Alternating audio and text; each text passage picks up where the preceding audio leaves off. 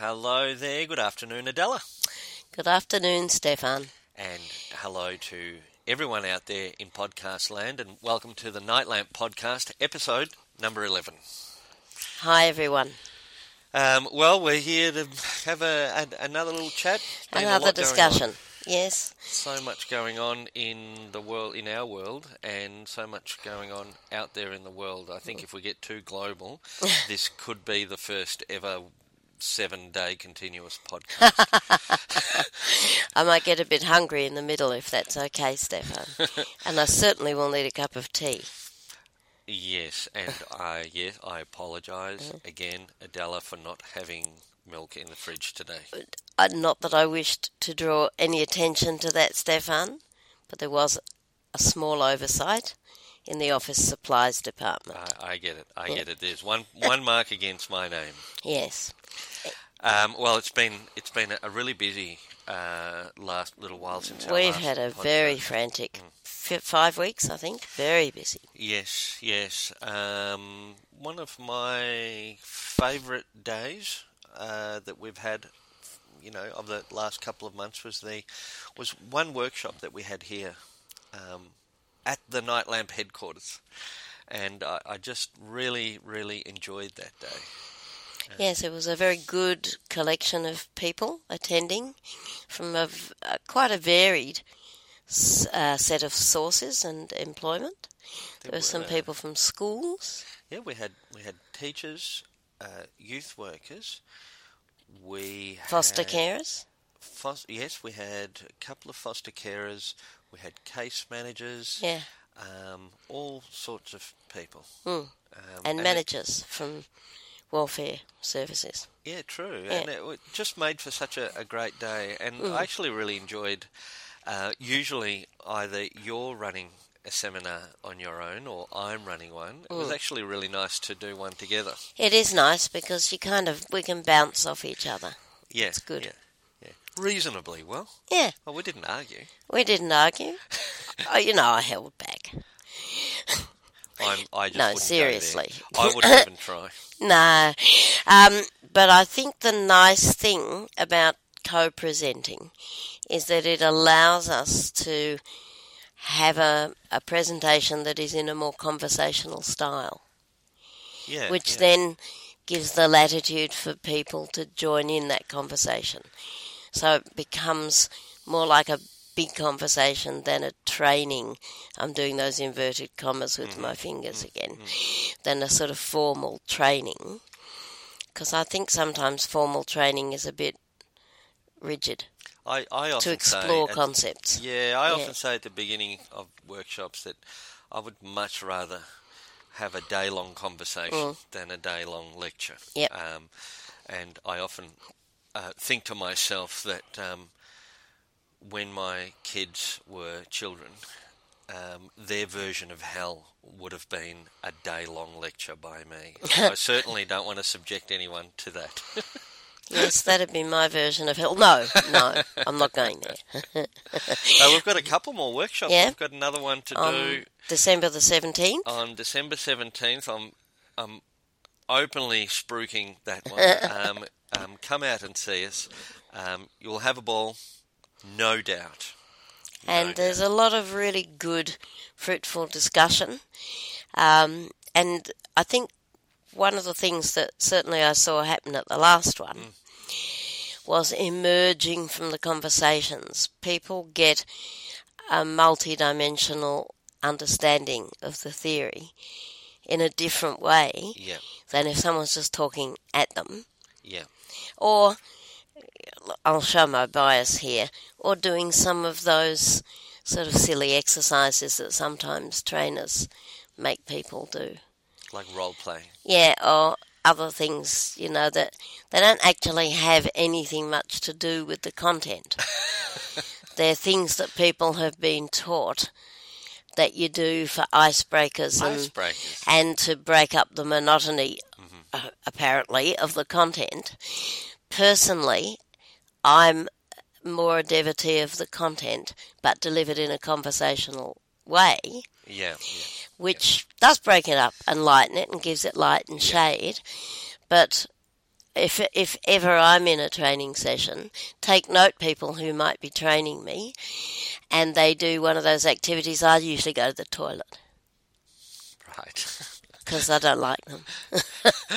Well, then that becomes your icebreaker. Well, it's my icebreaker. You see?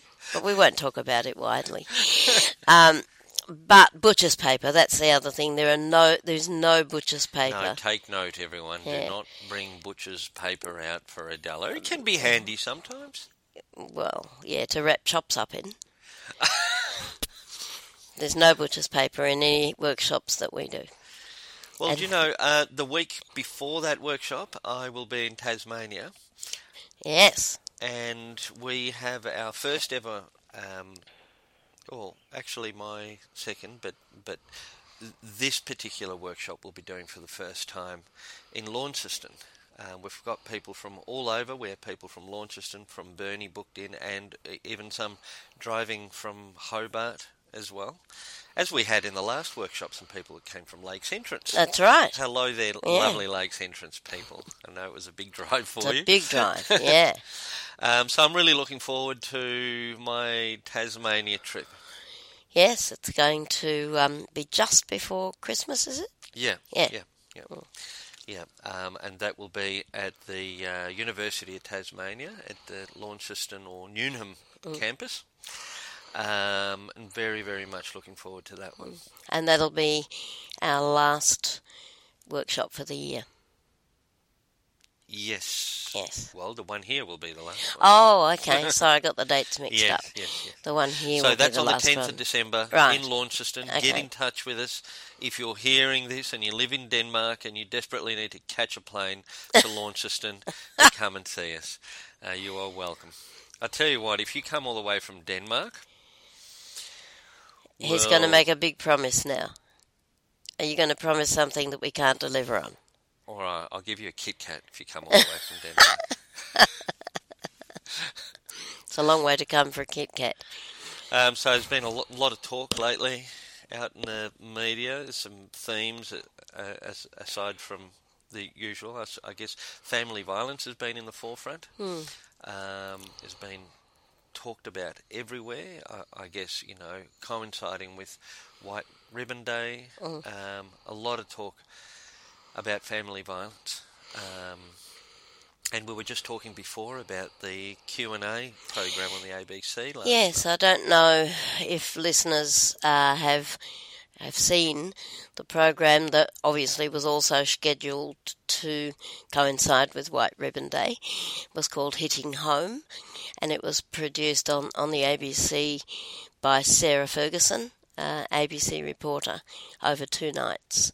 And then that was followed up on the second night by a Q&A session, a special one. I think it's very important to talk about the issue of family violence, and it is really important that we do something about it because it is way too prevalent. But one of the things, I have to be honest, that disappointed me about Hitting Home was that it didn't actually talk about anything to do with trauma. And I found that a really lost opportunity. But when you say it didn't talk about trauma, are you talking about trauma suffered by victims of family violence? I'm talking about really the entire issue of family violence and its underpinnings that are clearly trauma-related in terms of unresolved childhood trauma. So, of course, primarily family violence is traumatic to those who suffer it.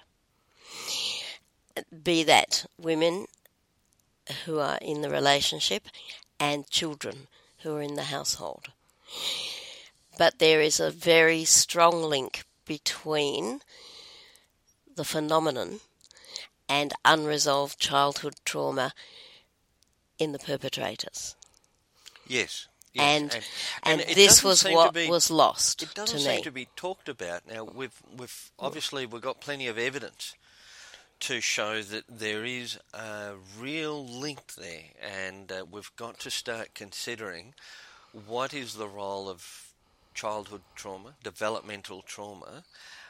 What role does it play later in life in violence, in perpetrating violence? And I guess as a next step to that, perpetrating violence toward loved ones. So whether those perpetrators are men or women or whoever it might be, that how does the early childhood adversity actually impact on the way that they then react? Yes, to everything?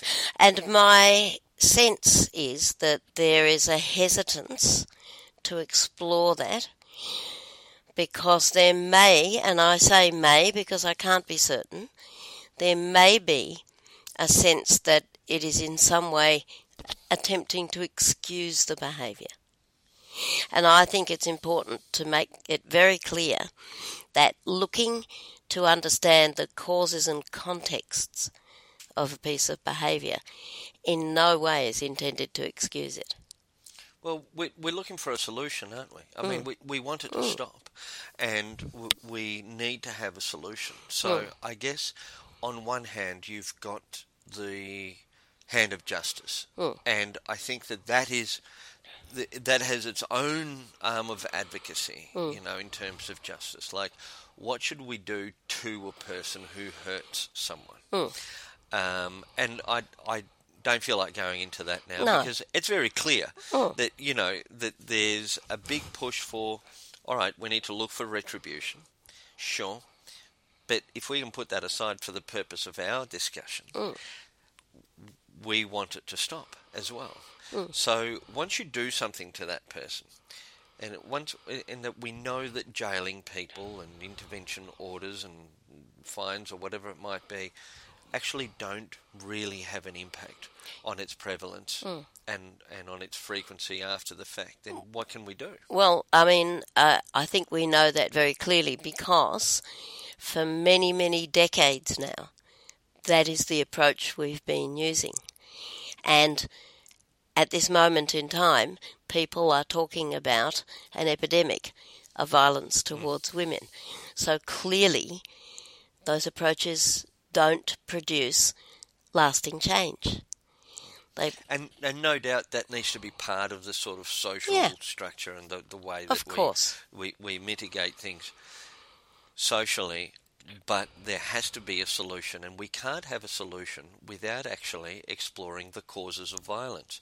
Now, one of the things that we were having a discussion last night, and you were talking to me about the use of the word control in talking about family The violence. word control over the 2 nights of the televising of Hitting Home, I wish I had actually written down how many times the word control was used in relation to the men who were being cited as having been violent.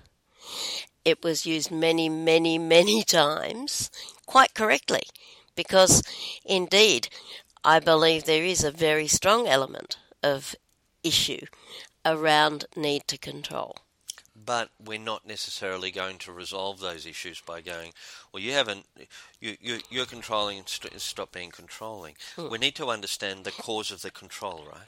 Exactly. And so it's the cause of the need to control. Yes.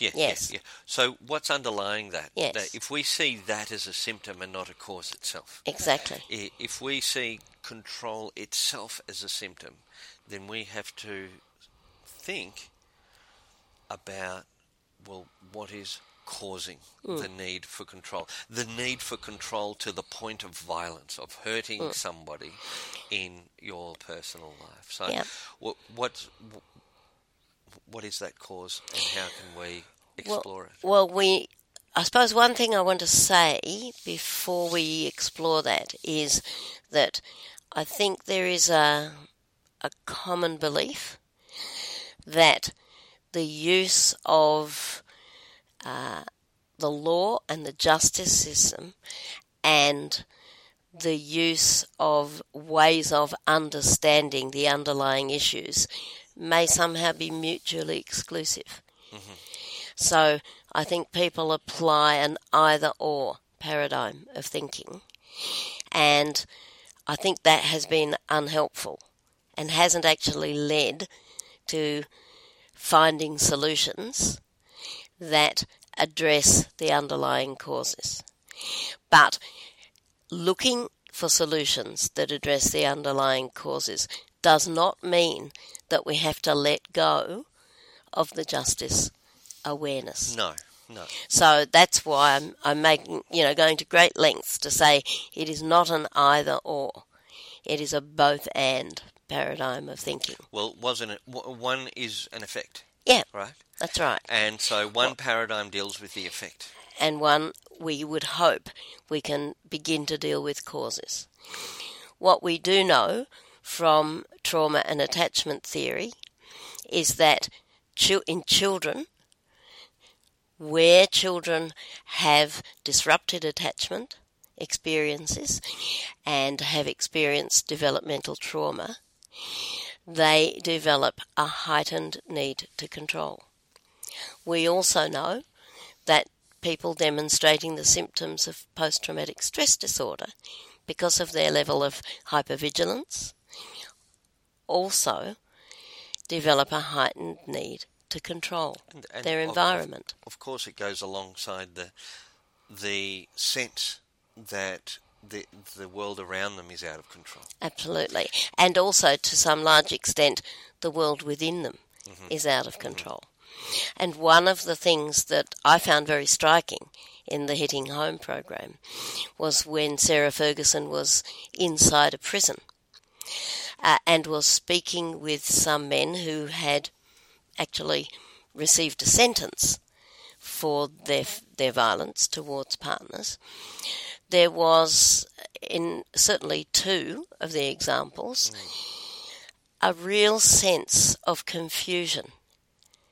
Now, some people may say that, that's that person's attempt to appear as if they don't have to take responsibility. Well, perhaps so. Or, alternatively, it could actually be true. It would be actual confusion. Yeah. And they were saying they didn't know, they were not able to accept an internal locus of control. That was very clear from the things that they said. But what if that were true? Right? What if that is, in fact, what sat behind both of those men's urge and need to lash out and control in a violent way? What does that say to us about what they then require in order to achieve a different way of being in the world? And it would make sense that they would have the confusion there. And it's no different to the children that you and I, and Claudia and Hoshi, and that we work with. Yeah, or lots of our listeners every day work with. Yeah. And lots of our listeners. It's no different to those children who are living in the aftermath of a very traumatic early childhood and who are suddenly triggered into a hyper-aroused state. They act accordingly and actually without thinking because their brain stems become activated, the amygdala is fully flourishing as the rest of the brain, or the cognitive functions become really restricted, and actually they really do not know what they're doing. And actually they're not making a choice to act out in the way that they are at the time. And so afterwards, when they feel better and when they can think, and we say to them, what happened? What do they say? They say, I don't know. I don't know. And here I think it is really important to restate that issue of a both and paradigm. So what we're not saying is that because those people are in a state that is trauma triggered, if you like, or a state of heightened arousal at that moment, that they are not responsible for what they are doing. What we're saying is that we need to understand what it is that's leading to it if we have any hope of helping them to not do it. Or if we have any hope to actually implement early childhood programs and interventions that are going to prevent these things happening in their future life. Indeed.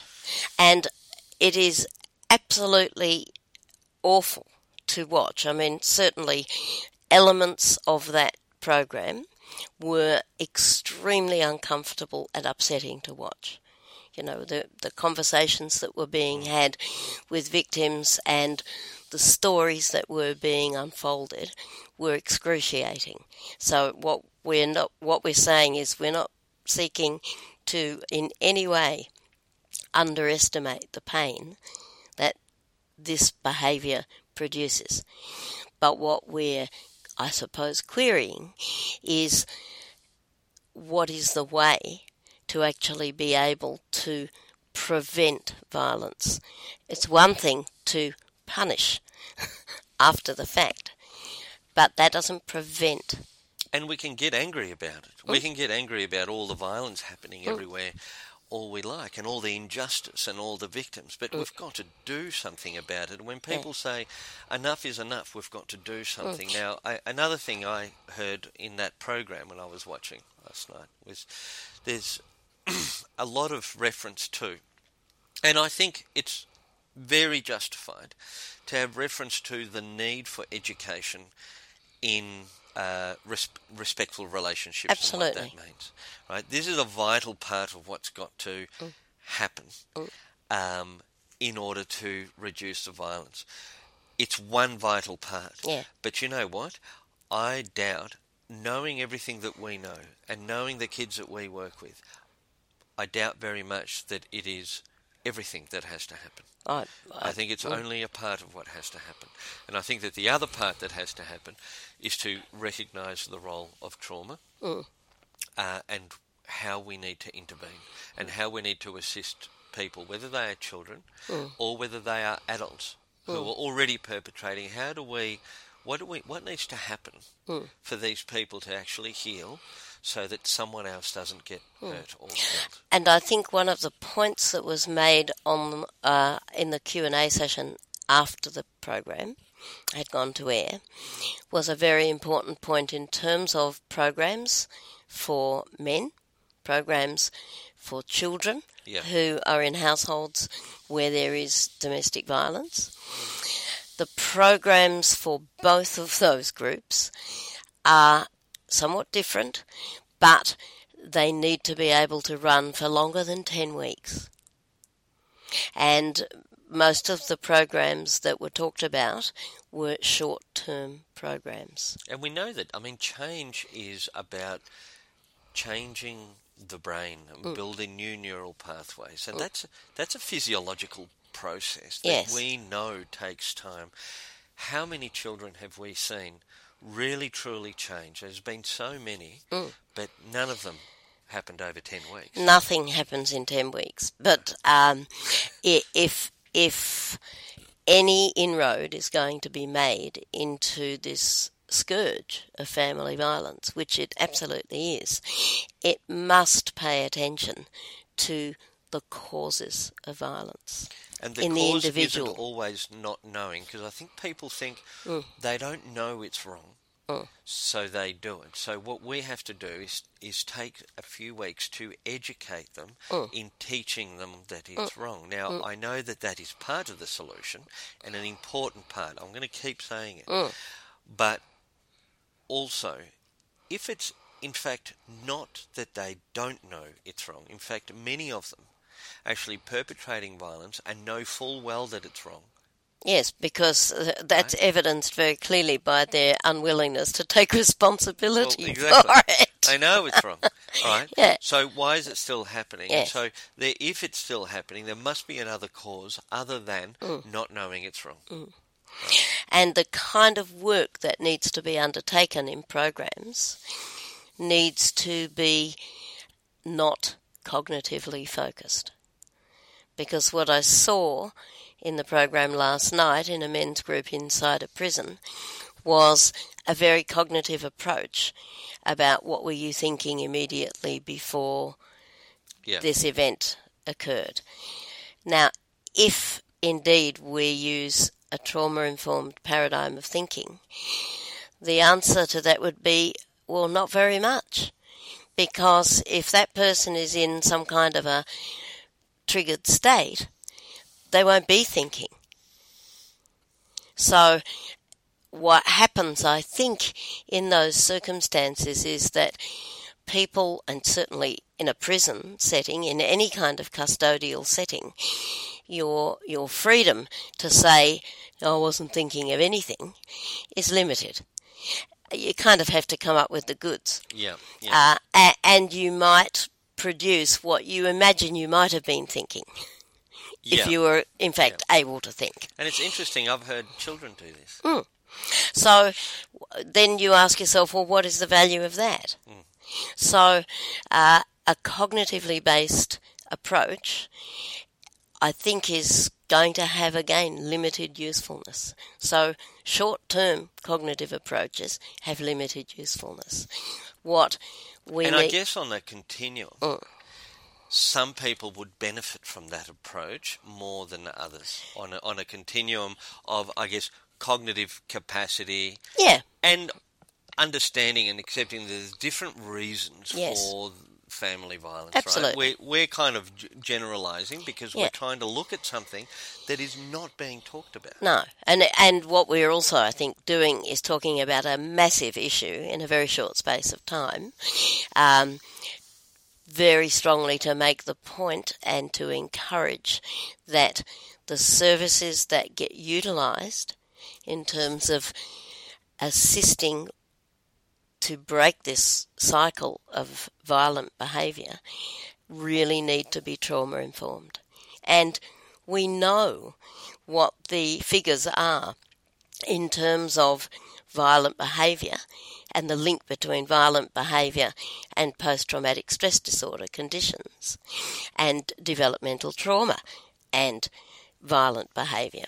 We know that something like 95% of the prison population have unresolved childhood trauma. We know that people who abuse substances, drugs and alcohol, have high percentages of unresolved childhood trauma. Those factors, use of alcohol, use of drugs as disinhibitors, those sorts of effects are also immediate triggers for disinhibition that leads to violent behaviour. They're not the cause, but they can lead to, on a more superficial level, the removal of any social barriers or understandings that actually might stand in the way of a person's violent behaviour. They are not the cause. They're just another effect that leads to another effect. Yeah, that's right. Alcohol itself doesn't cause violence, but it certainly takes away anything that might hold on to keep things at bay. Exactly. But we need to be able to understand the place of those factors at the same time as understanding what in the person's individual makeup and experience has led to their inability to manage their behaviour in such a way that they are not harmful to an intimate partner. And of course, that is another factor that I think is really important to think about, which is the relationship between the types of emotions that become projected onto people with whom one has a love or an intimate relationship with, and the emergence of controlling and unbridled violence. Because again, there is likely to be a high correlation between that and unresolved relationships with parental figures. Because following that, of course, we've been talking about the triggered violence, real violent, events that happen where people get hurt. And there's other ways that people are harmed and other forms of family violence that are all around that control. Like someone absolutely. being either financially and emotionally abusive. And, those can also be linked to childhood trauma. Absolutely. So I don't think that we're saying anything particularly earth-shattering in a way if we say that childhood trauma sits beneath many social ills, but I think to not consider it in relation to such an important social ill that is, according to most people's accounts, at epidemic proportions. I think to not incorporate those understandings would be a real oversight. I don't know if it is just an oversight, though. I think that people are reluctant to talk about it, partly due to the reasons that you mentioned earlier, which is that it somehow feels like you're excusing wrong behaviour if you find a reason for it. And I think that once we get over that, we're going to start to find some solutions. It doesn't mean we're excusing stuff that obviously should not happen. No. But we've got to find a way of reducing it. And we've got this block around talking about the causes, talking about that child's trauma. Yes, I think I agree with you, Stephan, and I think that part of the reasons behind that lie within political understandings. Yeah. And frameworks. Oh, and I think absolutely. we have to move beyond that. We have to move into another paradigm completely, which is a humane paradigm that is humane absolutely towards the victims of violence, but also to the perpetrators.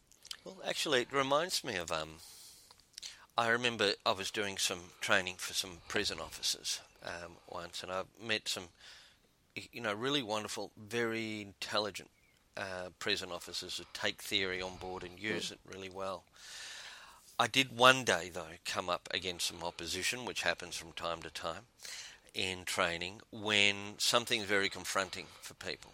Now, this one prison officer said to me when I was teaching and training about developmental trauma, and he said, "You're telling me that I now have to be all understanding about this guy's childhood. He's in here because he's done the wrong thing, and all of a sudden I've got to feel sorry for him." Right? And I said, well, actually, aside from the fact that you are staff in the prison, not actually an executioner, and that we have a role to play. Actually, I'm not asking you to feel sorry for them at all. In fact, I'm not even asking you to sympathise.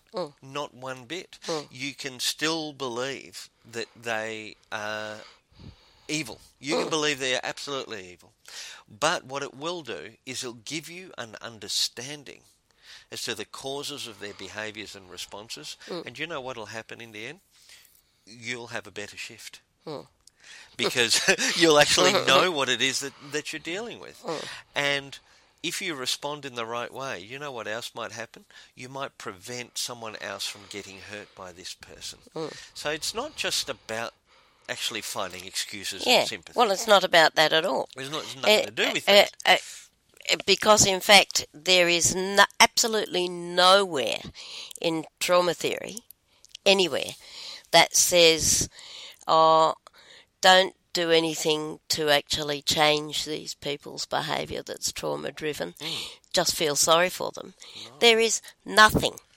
It was actually a very common misapprehension when we were running Hurstbridge, that we somehow, here go those quote marks in my fingers again, let kids get away with stuff. Let them get away with things without consequences, which is, of course... not punishments, It's the euphemism. But we never let those kids get away with anything. It's just that we actually made sure that they really didn't get away with it.